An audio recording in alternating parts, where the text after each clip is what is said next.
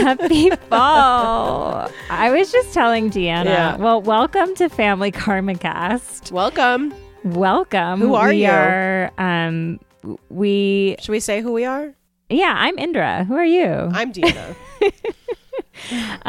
So yeah, we are in the portion of the year because Family Karma is not on the air where we are covering South Asian pop culture, particularly as it's like in the Western part of the world, because South Asian American content is like, luckily there's a lot more of it these days. But today, Wow. I mean, and this is a crossover into the West, because I was just reading, we are going to talk about the legendary film Lagaan, which, Deanna, I cannot wait to hear your reactions. This was my first, this is my first Bollywood film, and I was talking to Andrew, and I was like, does it count that I saw Slumdog Millionaire? That's not Bollywood. Okay. I Never feel mind. like that was produced in Hollywood. Or maybe... At the end, they did do a dance, but I think they just did it to honor Bollywood, right? Yeah, I'd be curious. Who directed that movie? I think it was... actually, let me just look that up. Slumdog Millionaire director. I hope I'm not like the asshole white person. Danny who's Boyle, yeah. I mean, Danny Boyle's white as shit, and I'm the white person being like, I've seen a Bollywood movie called Slumdog Millionaire. No. But it had Bollywood elements for sure. Absolutely, the dance at the end. It was but violent, Lagaan I is remember. true Bollywood. Yes. And I was just reading that it was one of 3 Bollywood films to that point that was nominated for an Academy Award out here for, foreign language film. So it had such success, like worldwide, that it became popular even in the States, like more so than other Bollywood films at the time. Like you could see this probably at the Angelica in New York City. Yeah, probably. You know what I mean? I'd be curious. I bet it ran in cinemas in New York, absolutely. Yeah. And like bigger cities and places with large Indian population. Like I'm sure there are a ton of cinemas in New Jersey playing Lagaan. Interesting. Yes. And that's something I've learned through this podcast, is that there's a big South Asian community in New Jersey. Any South Asian you meet in America probably has a family member that lives in New Jersey. So and I'll just connect myself. I was born there. Yes. We love the Jersey. As we always say, Deanna's like, well, I'm really I'm connected to the Real Housewives of New York, but my true roots are with the Real Housewives of New Jersey. If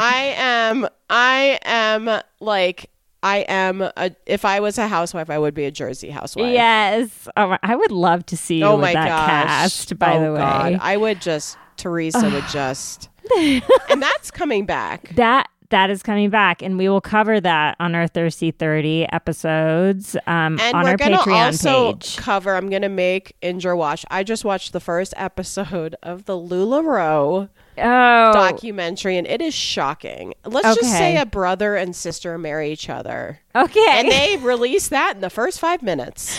So there you go. All of that and more on our Bravo TV and Pop Culture Chats on our Patreon. We got like 5 new patrons last week. Wild. I know. Just thank you all for supporting us. We have a lot of fun in those chats, but today we are here to talk about Lagaan. Okay, I have some questions. Okay, I have some questions for you. Okay. But Should you I go do first? Okay, so Amir Khan. Yes. He produced it. Yes. And he stars in it. He stars in it. How is he related to, is his name Sher Khan, who I know? Oh, Shah Rukh Khan. Shah Rukh Khan. Okay, so here's this. They are called the Khans of Bollywood. We've got Shah Rukh Khan, who you know from The Fabulous Lives of Bollywood Lives, because his wife, Gauri Khan, is in that. And I also know him from Priyanka Chopra. Let's not forget. And from Priyanka Chopra. Oh, gosh. Go back and listen to our whole breakdown of their relationship. I bet some people who haven't even listened to it are just nodding because they know. Oh, yeah. Everybody knows. And we got to... Maybe after we talk about Lagaan, we can talk a little bit about this really ridiculous show that Priyanka Chopra is supposed to be on. South Asian. It was canceled, but like... It was canceled? Thank God. Okay. So Shah Rukh Khan, Amir Khan, and Salman Khan are these three Khans who are huge in Bollywood. Are they brothers? No. So apparently none of them are related. What? But like they... Wait, what? There's just a lot of Khans. And so Interesting. And so they've kind of like dominated Bollywood since like, you know, their biggest time in fame, I would say, was probably like late 90s into this early 2000s time. Like, I would go visit my cousins in India, and my cousin Anu, who is like a year older than me. Shout out to her. Shout out to Anu. If she's listening. Yeah, I'll let her know that we're talking about this. She'll probably be like, you missed all these things. But she like... You know, I would go and see her when I was like, you know, 9, 10, earlier than that too. But I remember in the like teeny, like getting into the tween age where you're crushing on boys and stuff. Shah Rukh Khan, there's this huge poster of him in her room above her bed. She was obsessed with him. And it was like, and like we would watch TV when we were there, and like, Shah Rukh Khan, Amir Khan, Salman Khan, all of them were all over, especially Shah Rukh and Salman. They were more of the like flashy Bollywood type. Interesting. Amir Khan always struck me as like the classier of the three. And what would you say, like, what's the difference between flashier and classier? Like flashy Bollywood men are like roided out arms, like, are you serious? Chains, like leather, slicked hair, like it sounds cheesy. Like our roots in New Jersey. Yes, right? Kind of like that, but the Indian version. Amir Khan is just like, he's kind of a class act. I was looking at pictures of him, and he's very handsome in real life. He's so, I think he's the hottest of the Khans. He's like, hot. Then Shah Rukh Khan, I think. Yeah, then Shah Rukh, then Salman. Salman's like way too roided out. Shah Rukh Khan. Shah Rukh Khan. Yeah. Or you can call him SRK. SRK, I think Amir is, you know, especially when you're watching him for 4 hours. Yeah. Which we were committed, y'all. We watched the whole thing. And he was committed because I learned he pierced his ears for this movie. He was, so this is like reading about it more and just seeing how, you know, he produced it, he stars, whatever. He was like, this is like his passion project, right? I just read that so it takes place in this village in India, and there's not a lot around there, like including like nice accommodations. So he had accommodations built for the whole cast and crew. Oh, I think I read that. And they all stayed there. So that they could like have a nice place to stay. I mean, when you have that much money, I mean... Oh, my God. I know. I don't know how much it costs to build something in India, but... Well, you know what's wild to me? Okay, so this is an unprecedented budget for a Bollywood film. How much? 250 million rupees, which is the equivalent of 5.32 million US, which is not that much. Right. Maybe back then that was like a big budget film in the US. Well, they're not working with like SAG actors or a SAG crew where it's like you have to pay a certain amount. Maybe Bollywood has their like the own labor SAG. Was probably a lot cheaper. In Bollywood, labor is probably a lot cheaper. And those extras I read were the people that lived at villagers. Yes. And like I did feel like the film, you know, like I've been to villages in India. There's my family that lives in Kanpur, which is actually, this is set in Uttar Pradesh, which is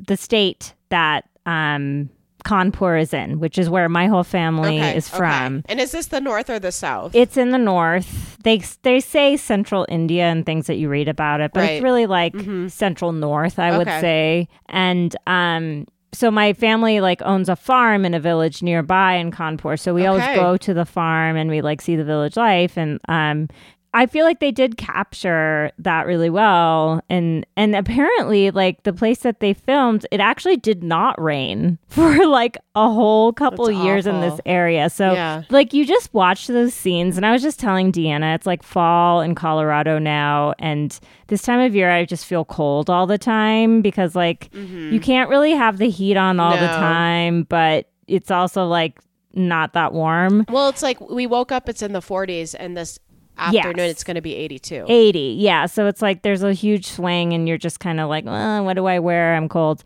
And then I'm watching this movie and I'm like, oh my God, like trying to channel that heat that they must be feeling. So I watched this with Ryland. Yes, your son. And he was screaming at the end during the cricket. He's like, they need water. Oh my God, he's so sweet. How considerate of him. I was like, and I think I realized like for kids, if you want to improve their reading, put them in front of a movie with subtitles.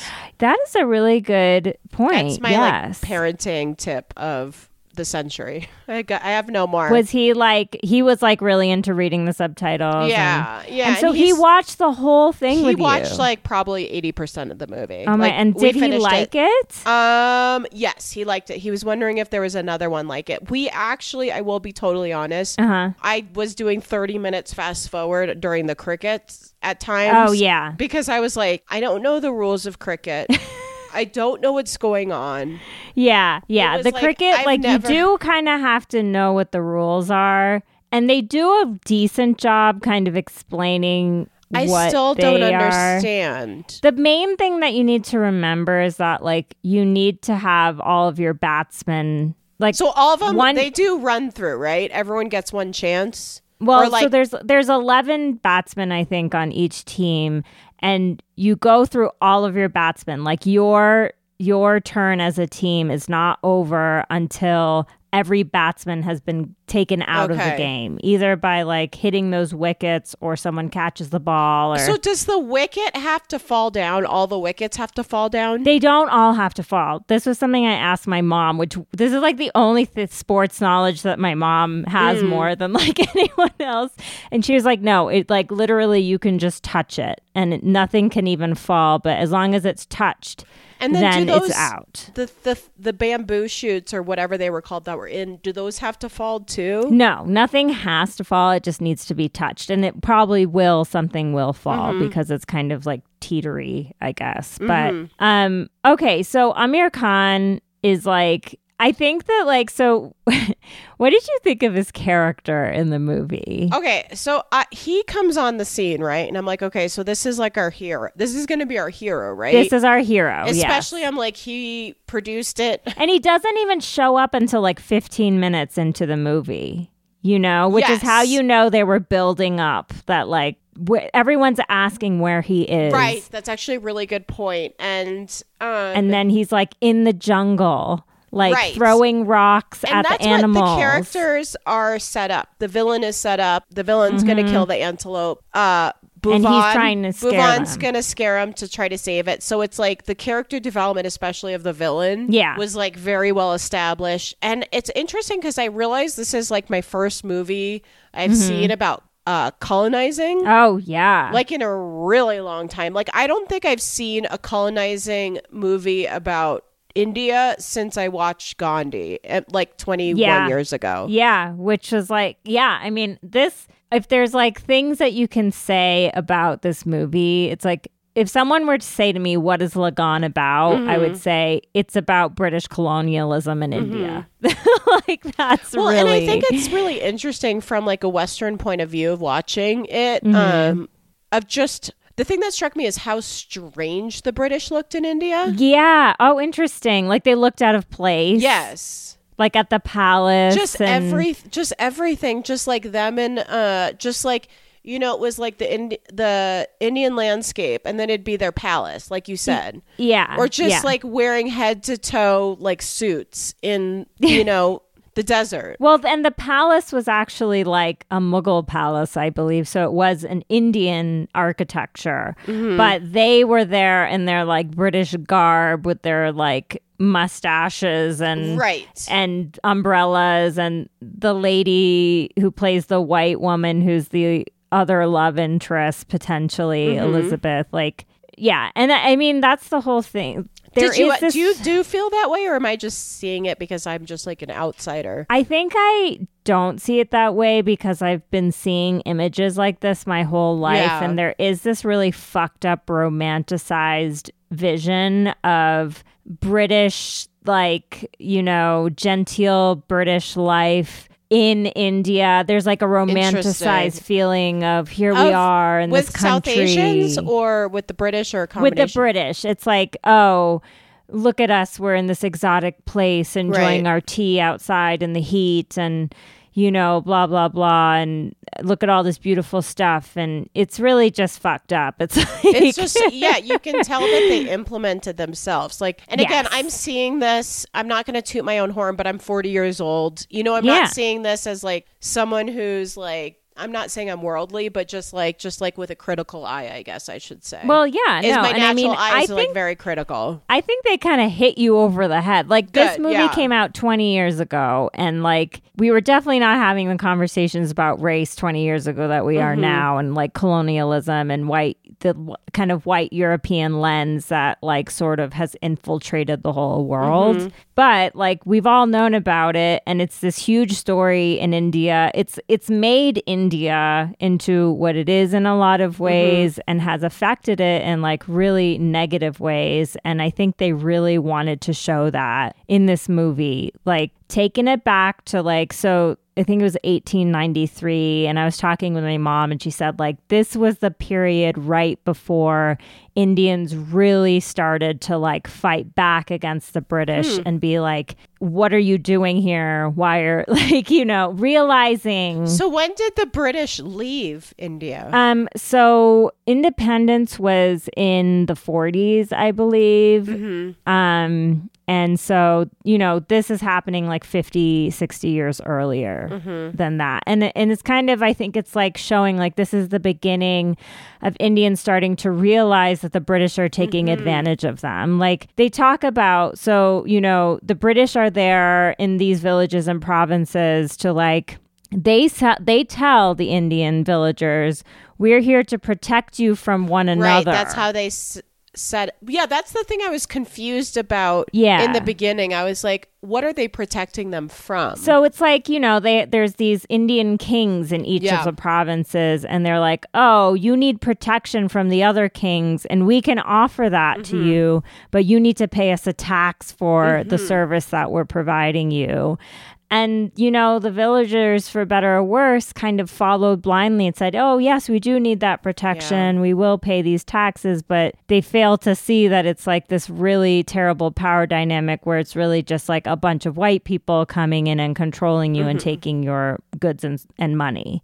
And so, like, this is like, I think they're showing in this film that they're realizing, like, the taxes aren't fair. Maybe we don't need them. How do we fight back against them? And it takes kind of an interesting form because it ends up being like over this game. But I think that's also a metaphor too. Right. So like, do you know what? I'm the asshole that Googled, is this a true story? Oh, yeah, no. Well, do you know how many times? So I watched this with my nephews, my brother's kids, and they also had not really seen any Bollywood movies, and they're half Indian. So it was like good for them to like see this. And they were asking the whole time, is this a true story? And my mom was like, I think there's some parts of the narrative that are based on like true characters. Did you all see it in one sitting? No. Okay. We watched like an hour and a half on the first night, and then like an hour more, and then we finished it. But it was a marathon to get through it all.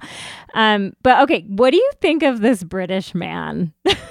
So for everyone that has seen White Lotus, yes, have you seen it yet? Oh gosh, what a good. Okay, you know I'm really good with this stuff. I was trying to think of who he reminded me of. He has that energy. But okay, so he has the energy of like a guest at the White Lotus. No, of the manager. No, the manager, exactly. Like he like has that's actually a good point. He's a combination of a guest. Yeah, but then also just the man. He looks like the manager from the White Lotus. Like same energy too. Like different presenting, because the manager of the White Lotus is very like you can sympathize with him.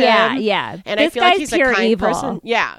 And he's just like, he's so like cheesy. Oh my God. My favorite part was when he's talking to them. He's like, okay, like, you don't want double tax? I'm going to triple tax you. And like, but there's one way you can get out of it. And he's like, and here are the stakes. And he like presents one option, which is like, play this cricket game with eating meat. Oh, I thought it was like the king eating meat. No, it was like, play the cricket game with me. What do you think of that? And like Amir Khan just stands there and stares at him, and then he's like, okay, I'll make the stakes better for you. And then he like throws in like, oh, we'll take away the tax for 2 years. And then Amir Khan just stands there. And then he's like, okay, I'll make it even better for you.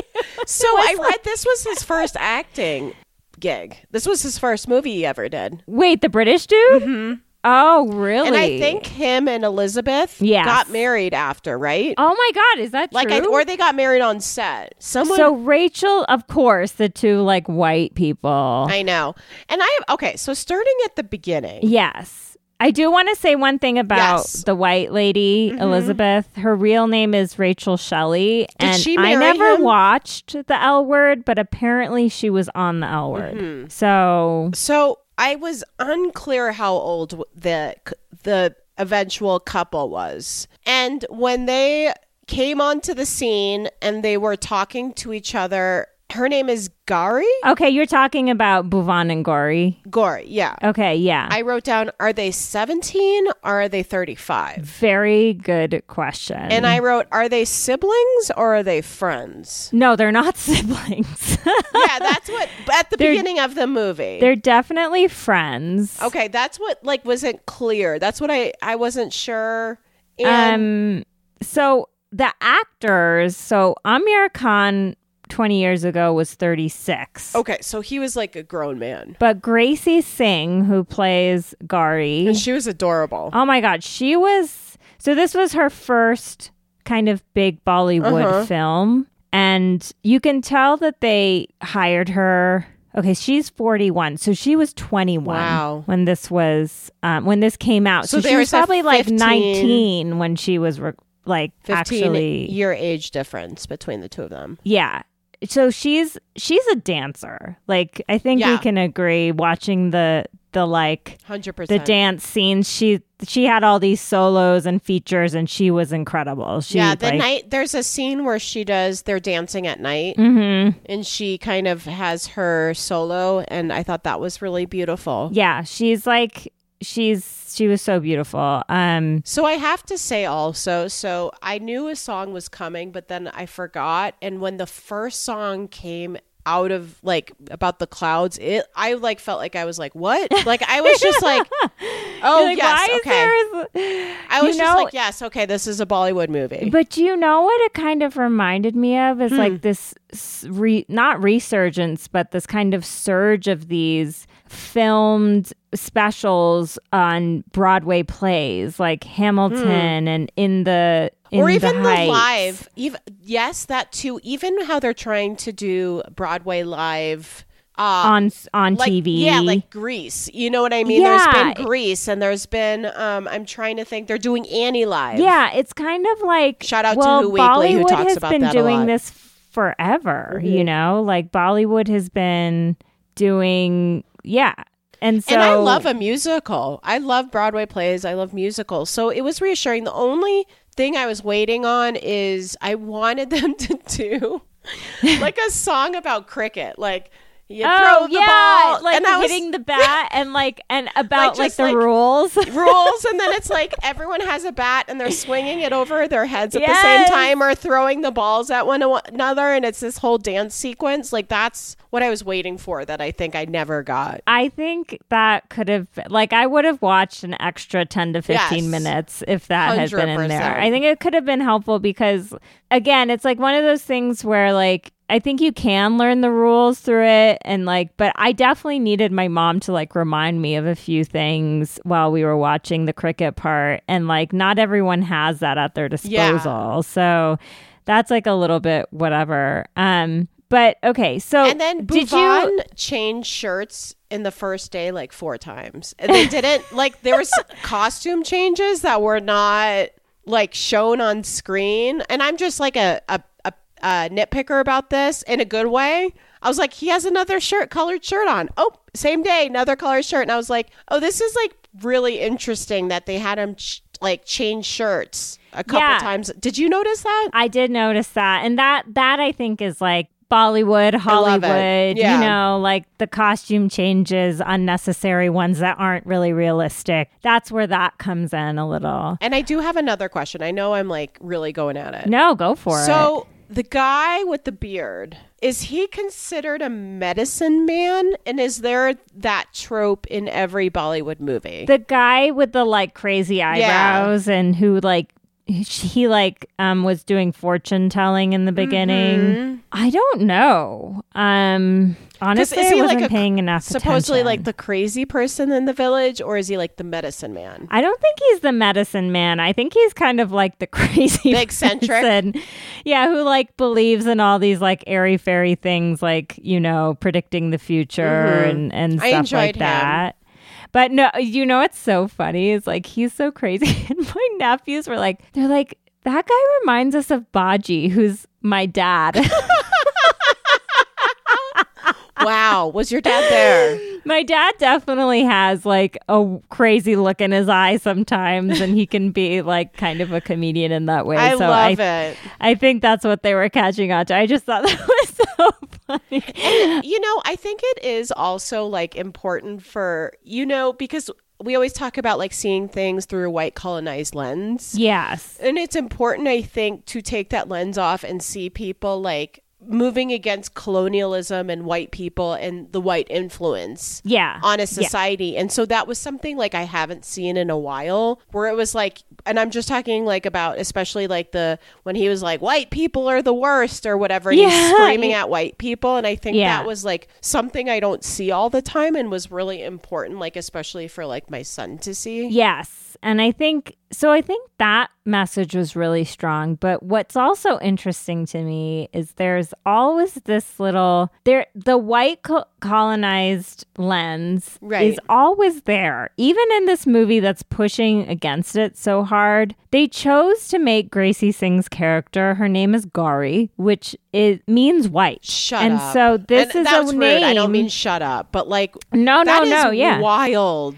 So is that on purpose? It was on purpose. I think it was supposed to be the sort of like, you know, play on words almost, because she's being compared to the actual white lady, but then Gauri's name also means white. And so it's like they're trying to kind of show that like, oh, they're the same person to Aamir Khan in some way, even though they're not. But I think it's just like we have to remember that colorism is alive and well in Indian life. And so I thought about that a lot while watching it. Like like the actors who were the big ones in the village had lighter skin, and Gauri's name is Gauri, which means white. And even at the end when, you know, thankfully he gets with the Gracie Singh, the Indian woman, and leaves the white woman behind. But even as the white woman leaves, there's this whole white savior thing going on there a little bit. Like the way they all hug her when she says goodbye, and she gets this kind of like beautiful exit. And like she's known as this woman who helped the team and somehow learned Hindi in one day. Oh my gosh. I was like, what is going on here? Hindi it's not like Italian or whatever. Like you can be like, I speak English and I speak like Spanish so I can learn Italian. I was like, this woman's straight up fluent. No, yeah. Like she goes from one day needing a translator to literally the next day she can have like, a full She's like, right, yep, following it all. And I'm going to like explain this complicated game called cricket. In Hindi with no issues. Yeah. There were so many instances with her that I was like just cracking up. I love the end. I was cracking up at the end. It's like, okay, the two got married and then she went back to England, never got married, never had children. It was like, yeah. Well, and they use this like metaphor, that whole song about Krishna and Radha, which is like this. They're like the ultimate like romantic power couple from Hinduism, like kind of looked upon as like what everyone wants to be, like And I was reading this thing that says, so Krishna is like, if you have seen Hindu stuff. Or listen to the Beatles or live next to Hare Krishnas. But when you see like imagery, have you ever seen the god who's blue? Yes. And he plays a flute? Yes. That's Krishna. Oh, okay. I did not know that. Okay. And so Radha is his consort. And this thing that I read said that Krishna enchants the world, but Radha enchants him. So she's like... She's the muse? She's the one, you know? She's the one. But she also apparently... What does she look like? Split in two so that he can have two women. Oh, gosh. Okay. I know it's really fucked up, but okay, you don't mind me saying that? So I think that's kind of like Gauri and this Elizabeth White lady are like the two versions of Radha. And like they even say like she goes back, never marries, has children, and she's like his Radha for the rest of her life. Which is kind of like, I don't think he was interested in her at all. I was like, how, when she tells him that she loves him, and I was like, they've straight up never had a side conversation. Oh my God, like they cannot speak the same language. Oh no, she can. And she's like speaking to everyone else. I forgot. She's speaking to everyone. And then she goes up to him, she's like, oh yeah, I think I love you. And I'm like, you've known him for like 3 days. I know. And you've been playing cricket together. I know. It was so ridiculous. Like her whole, and the dance that she does in her red dress with the thing. I was cracking up. That was... oh my God. It was also such a joke because Gracie Singh's character was such an excellent dancer and so like beautiful and poised. Yeah, and then you get this other actress who's just like twirling around singing in a red English dress and throwing herself like down on the bed. I mean, it was ridiculous. It was like, you know, like in the 90s when it's like a Sony Enya like collection, and like the commercial would be, or the infomercial would be, a white woman with her hair down in a silk dress, like with a scarf, like twirling around to Enya music. Like that was what it was. That's exactly what. That is such a good description. It was I couldn't watch it without laughing. Oh my gosh. It was so ridiculous. It was just like, that's the thing. It's like I didn't need, like, if we're talking about like a white colonized lens, I feel like that's when I definitely saw it come on. Yeah. And I was like, we don't need this as an audience. Like, don't satiate. I don't know if they're trying to satiate, like, who they're trying to satiate, but like, it doesn't work. Well, I know. And it was maybe to like get that international intrigue or whatever. I mean, you know how we can be like team so-and-so these days if there's like two love interests. Like, I wonder if back when this movie came out, there were people who were like, oh, I wish he'd ended up with the British woman. White British. Which is like, that really wouldn't have been okay. No. And I mean, like, going back to the question I asked you about Aamir Khan, like what you thought of his character, like he was so good in every single way that it was like almost unrealistic, you know, like he's like saving the animals. He's like speaking out, and the whole part about when the untouchable guy comes to be part of the team and he like speaks out against the caste system, which it was great and all these things. But it was like, you know, Aamir Khan was going into this movie being like, I want to create this hero and I want to play him and I want him to do everything right and like be the hero. Literally, he has no hubris. Like, no faults. And I think that's the problem, right? Is he was such a well-developed character. And so then when that part of the movie was so not developed. I was like, very confused. It felt like, again, like the forced colonized lens. Yes. Onto a great movie. But to give them credit, like they did give more dance numbers to him and Gauri. 100%. And so what did you think of the dance scene where they finally hook up? Because remember the part where she like they wake up in the morning and her hair is down. So the rules of Bollywood, and that's something like I wanted to kind of explore, and maybe we could get like an expert on here, because it's like they can't French, right? No tongues. They can't touch lips. I have never seen Frenching in a Bollywood movie. I don't know if they do that now. I think I've seen a kiss. So are we supposed to think that they had sex that night? I think so. Okay. I think that's what was being implied. And this is a thing in Bollywood films, is there's a lot of suggestion that happens in these movies around, oh, you could read into this that something sexual happened, but they never actually show it, right? Like, so they didn't show them having sex or making out or anything, but you see them waking up in the morning together and her hair is all like messed up and it's like she's all happy and on cloud nine. It's like, okay, they hooked up last night. Right. Maybe they didn't have sex. I don't know. But they definitely hooked up last night. And they want you to think that, but they don't want to show it. But and that's kind of nice because, you know, we've all clicked on shows. And for me, it's like my kids are old enough to watch TV with me. And it's just nope. And it's nice having like an outlet where you're like, I know nothing's going to happen. Yeah. I mean, and that's an interesting thing. Like, sometimes I feel like in American television and movies, like the sex scenes are just gratuitous. Or just the violence. Yeah, it's like they're so just there to be there so they can like have that rating or something. There's like two shows that everyone always tells me to watch. And I'm not sure if you get this. The Sopranos and Breaking Bad. And I'm like, I can't stomach violence. Yeah, And like that kind of like just extreme anything, and so therefore like I'll never watch those shows because it's that uncomfortable. No, I have no interest in The Sopranos. I did watch Breaking all Bad? of Breaking Bad. Was it worth it? Was it the best show of all time? That's what everyone says. No, I don't think it's the best show of all time. I think it was really well done. I think that I have like, it's one of those shows where there's so much conflict, like not just violence, but also just like this extreme conflict that makes you feel uncomfortable between the main characters. And it's done really well, but it's like, it was almost like hard to watch. That's what I'm talking about. And like that is just, it's not a new thing in America because it's been here for a while, but it's like, I don't get pulled into those shows because I don't have the stomach. Or like, I feel like life is so hard.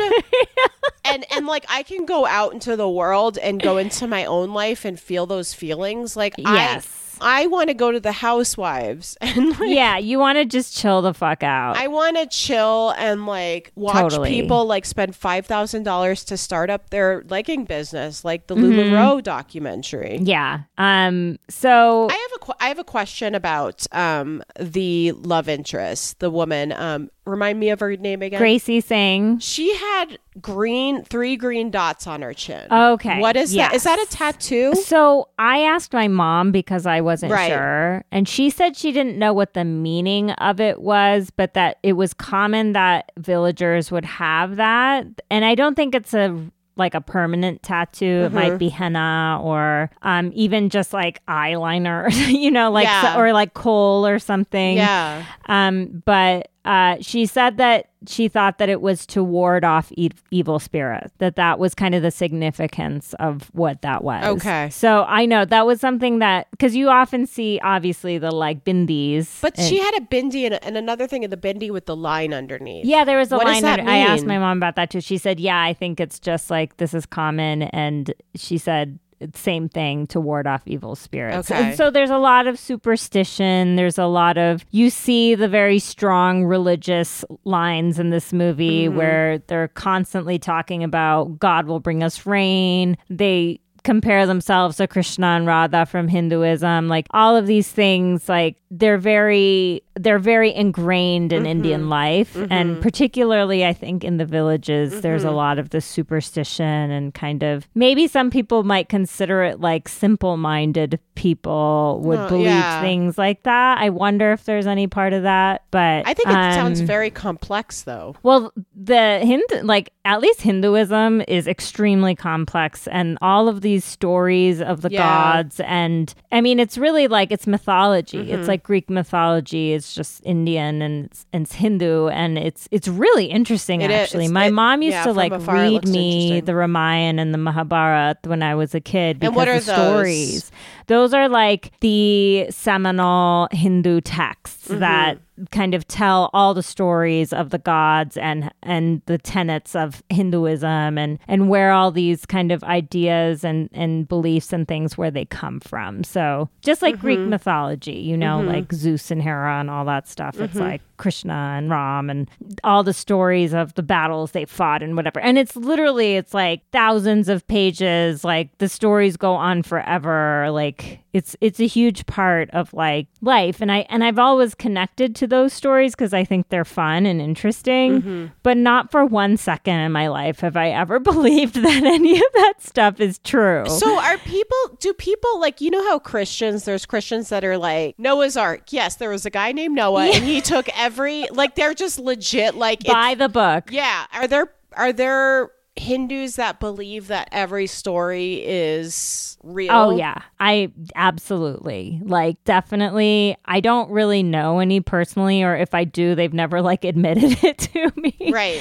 You know, like my mom like knows all the Hindu stories and she has her own religious practice in her own way. She definitely like believes in some things, but you know, she always is saying like these stories are just stories, just like any mythology, just like any religion. It was written by man. Yes. So you have to remember that like these things were written by us. We wrote them for ourselves. Well, and I think that's interesting because when they open up, you know, the movie and they open up Gauri's, I know I keep butchering. Yeah, no, that's pretty close. Gauri's name, Gauri's, like just zeroing in on her. She just starts singing that she wants a man. Yeah, it's all about, oh, did you hear? Like they say I'm going to be married within a year and that's her life goal. Yeah, like that is, and it's like that's just sign of the times. You know what I mean? Oh, yeah. And I mean, I will say that Western cinema at that time was just as guilty of the same thing. Like all of these movies, like Wedding Crashers, any romantic comedy, the whole plot line is this girl needs to get married and let's see her romantic love story. And she's nothing until she's like found a man, you know, like that's a common trope that's huge in Western cinema. And like the whole any narrative around marriage really is like worldwide. It's like this is what women are trying to attain. And I think we're slowly moving past that as like a culture and like a human race in some ways, but definitely it would not pass the Bendel test. Is that what it's called? The what test? Is it the Bendel test? The I don't know. It wouldn't pass the Trump test, I'll tell you that. Trump's America still thinks that a woman's duty is to get married and have children and take care of the home. Oh, sorry, the Bechdel test, where it was so this is what it is. Well, she doesn't talk to other women, but it measures the representation of women in fiction and asks whether a work features at least two women who talk to each other about something other than a man. The requirement is that two women must be named is sometimes added. So it was just this test and basically like nothing passes it in works of art. But I mean, this is again a movie that's about the 1890s in India. So it's not going to pass that. No, definitely not. And it's presented, like you said, in the first half an hour of this film as like, this is her, it's almost like her purpose to be in this movie is to find a husband, and we know it should be Amir Khan and all this stuff. And what do you think of? Do you think Amir Khan's hot? Oh my God. Yes. He is, right? I think he's the, like, and have you seen recent pictures of him? I did. He has facial hair now. He has like a full mustache. Like, no, he's handsome. I mean, his eyebrows, his eyes are like a little bit like that green brown. Like, oh, I think he's so hot. Like he's like a multi-millionaire, right? He's like as rich as like Brad Pitt. Oh yeah, like these, like I said, the cons of Bollywood, they're probably if not the richest people in India, like very close to that. So yeah, it's just so interesting because I'm wondering, it's like, do these actors and possibly famous Bollywood actresses, do you think they have like places in Hollywood? Oh, you mean like in LA? No. Do you think because New York? The money, a lot of money in India does not translate to like LA Hollywood money. Interesting. Like even just looking at the budget of this film, which was huge for like Indian currency. It wasn't as much as you would think in the US. Like now a small budget film is $1 million, you know? And this was 5.32. So, and it was a huge international sensation. Wild. So like the amount that you can get in India for when you're rich is like, it's just different. It's all like rated differently in like currency, labor, things like that. Well, it's interesting because my wheels are rolling and I'm thinking like, wow, that's like $5 million for almost a 4-hour film. Yeah. You know what I mean? It's not like an hour and a half. Let me just remind you that part of that $5 million was building places for everyone to stay. And like all of the end, he said that included everyone who took care of them, cooked for them, cleaned for them. Like, I mean... No, Amir's not going to go to set and be in a trailer and live in his trailer. In like the desert. In the desert. But so, I mean, it's just saying like money goes a lot farther in India than it does here. And so I think it would actually be a lot for those people even to buy like a really nice place in the Hollywood Hills or something, you know, like that would like they could absolutely do it. But it's also like, why should they? Like, they're so huge in India. Hollywood. Like, India's their home. They have everything they want. Like, it's also like, I hate to say this, but I feel like Amir Khan would be ignored by Hollywood. Do you know what I mean? Yeah. And that just points back to this whole like white lens that we have here in our media. Well, I'm even thinking about again, to bring up the Priyanka book, but like talks about her music career, quote unquote. Yes. In America. I always forget. That's how she came to America was to be a pop star. She wanted to be a pop star here and no one cared. No one cared. I think part of that is like, I don't think she can sing. I think I watched one video while I was reading the book and I don't even remember. I would be surprised. I mean, Priyanka Chopra, I don't know. There's a lot that's problematic she is a hustler. About her. If there's one thing we know, like she is a hustler. And another, a South Asian American that I just saw on Instagram today, who is probably one of the number one hustlers Hollywood, is Mindy Kaling. Like that, she is in every commercial when I listen to she just hit the radio. 6 million Instagram followers, and she's in a Honda commercial. She's in snack commercials. She's in. Oh yeah. Well, that's the thing that I think Mindy has done really well, and maybe we should do like a whole episode about her. And we should bring the host of the Mindy Project. Oh yes, Project Mindy. Sneha is so amazing. I love her. We'll have to bring her on. So and she will have a lot more to say, but yeah, so like Mindy she's the everyday woman, you know? Love her. Like she represents like all of us in some ways. She seems really accessible. And she is. Like you would want to sit down with her and just kind of gab, you know? And she's not threatening. Do you know what I mean? Like there's nothing threatening about her. And I don't mean that as like shade to her. I mean that in like the best way, is that she's someone who you feel like you can trust. Yeah. But she's also got all these great things. She's gorgeous. She's talented. She's like super rich. She has everything, but you also feel like, oh, I'm still on her side. Always rooting for Mindy. And I don't think that everyone feels that, I will say. Like, you don't think so with Mindy? We absolutely do need to have Sneha on, because I think there is a lot of like criticism and I don't know if backlash is the right word, but kind of like criticism about Mindy Kaling from the South Asian American female community even. And I'm a fan, and I choose to look at the good things about her. And I think, unfortunately, once you get big enough, people are going to start bringing you down.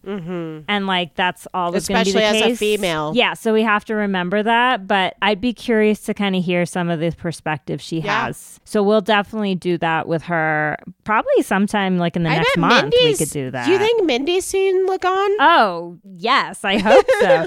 I mean, this is why I wanted to bring it, is because I feel like Lagaan is a good first Bollywood film, because it kind of like contextualizes a lot of things about like why India is how it is with this British colonial rule. And I mean, it's an important story. Like, we have to remember, like, the story that we're seeing in Lagan of the British, like, infiltrating India and, like, manipulating an entire population of people. They did this shit all over the world. Well, they that's continue the to thing. do this It's shit. like the evil villain gets shipped off to Africa, and it's like, oh, he's just gonna go terrorize that. Fuck shit up over there. It's just like so depressing. The Commonwealth, which is, for those of you who don't know, the Commonwealth is basically all the places that British colonialism has hit in the world. It stretches everywhere. It goes to India. It goes to Africa. It goes to, obviously, North America. Yeah. It goes to Australia and New Zealand. And it touches parts of all the other places, like East Asia. And I just think it's funny because they just took, like, giant dumps.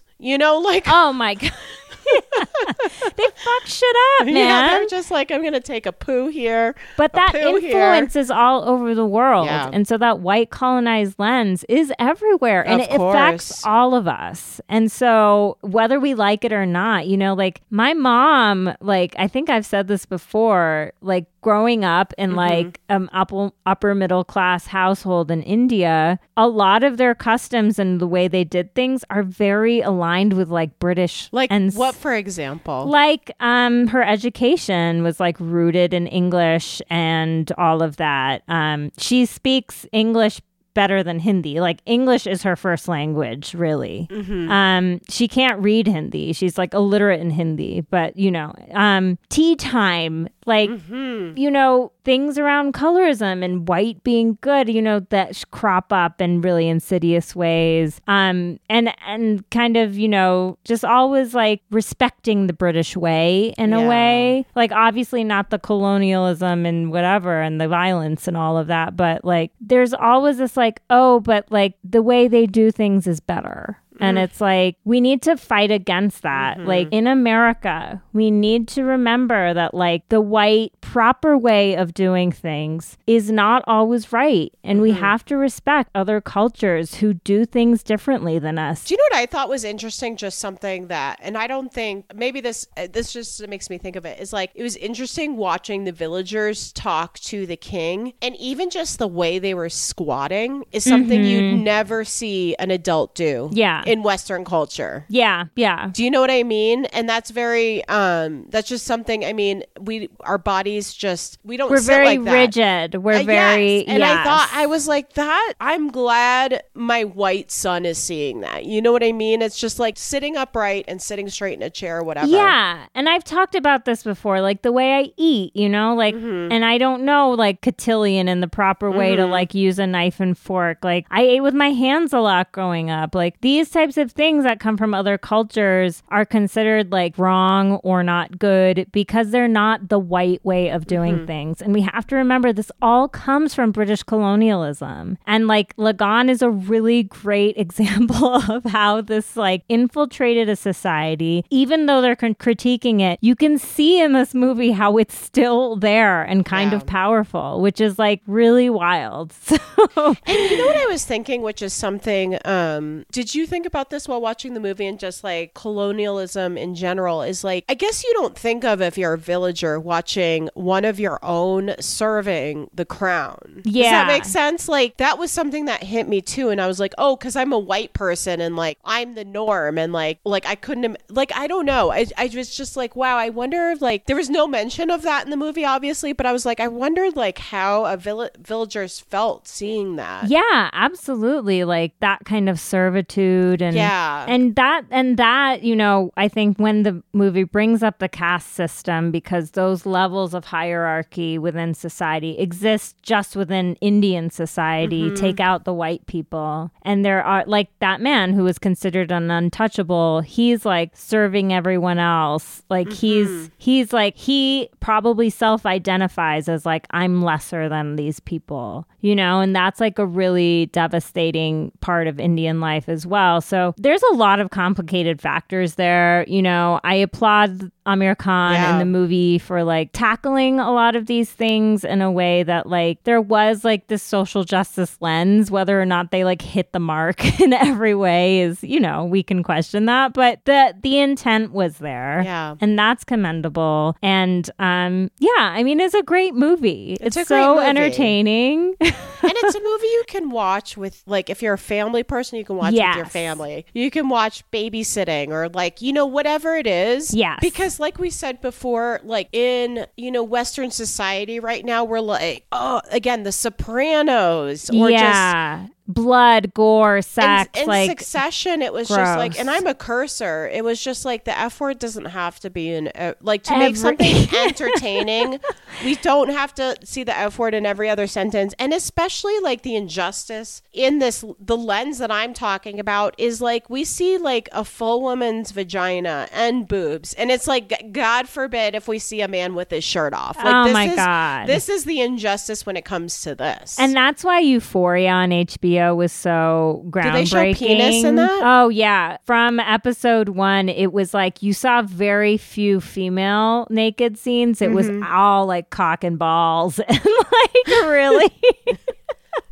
It was intense. It was like, wow, I haven't seen that much that's like penis. One where I saw the first one, and I think it's because I have kids that are not teenagers, but I was like, this is terrifying. In my near future as a parent. Oh my God. I had the same thought, and my son is only 2. And when I saw it, he was like less than 1. And I was like, oh my God, how do I shelter him from this? I know. Okay. Anything else, or should we wrap up our discussion? I think I took notes, and I think we've covered it all. Oh, I also loved the workout scene. Like the workout scene, they did do a workout scene with the song, and where they were running and like trading. Yes. And it reminded me a lot of like Rambo. You know, in Rambo's workout scene. I'm so glad you brought that up, because my nephew was like, this reminds me of Rocky. And then he was like, oh, Rocky. I'm sorry, I said Rambo. Yeah, and he was like, Amir Khan kind of even looks like Sylvester Stallone. And I was like, compliment to Sylvester Stallone. And then I realized, okay, let me hit you with this. Amir Khan reminds me of a cross between Sly Stone and Joshua Jackson. Wow. I'm going to further bring someone else into that. Okay.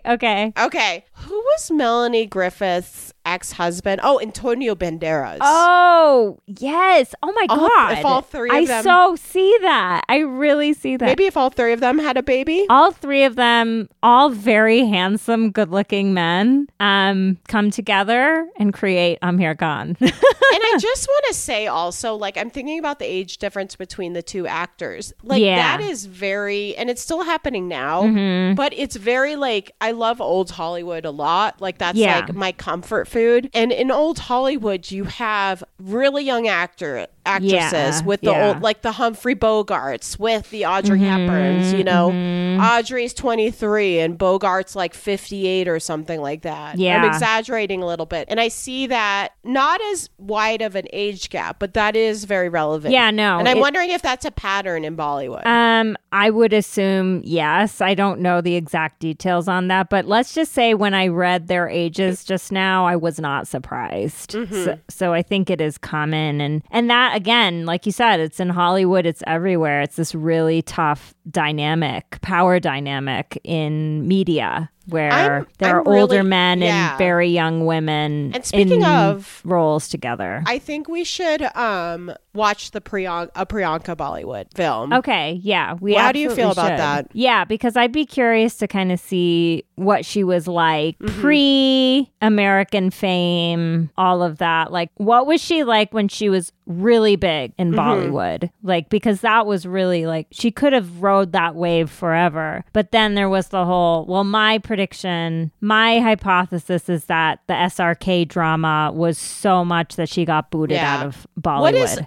Should we do the movie that SRK did with her? Pri? Yeah, let's find out what it was. And anyone listening, I actually got some DMs from people who were excited that we were doing this. Oh, awesome. And someone recommended we do the movie Ram Neela, which, let's see. Well, okay, Deepika Padukone is in that, and she's like a big fucking deal. So, and this is a more recent film. So, but if you have any suggestions for films, like either classics or new Bollywood films or anything in between that you think we should cover, I really enjoyed watching this and kind of thinking about it for the podcast, and it's been really fun to talk about it today. So yeah, thanks Deanna for watching thanks, Indra, for like inviting me into the Bollywood space. Absolutely. I'm here and I'm ready to just like make myself comfortable. Yes. And if you're like, oh, I want to watch it now, it's on Netflix. It's on Netflix, streaming free. Yes, for free, if you have a Netflix account. Right, that's true. It is almost 4 hours, so just pace yourself. Yeah, like take it 1 hour at a time, half hour at a time. It's so entertaining. The dances, the music, like it's cheesy at times, but in the best way. Like all Bollywood is cheesy in my opinion. So okay, so I think that's it. Thank you all for listening, and please rate, review, and subscribe and tell a friend. Yes, absolutely, all those things. All right, everyone, namaste bitches.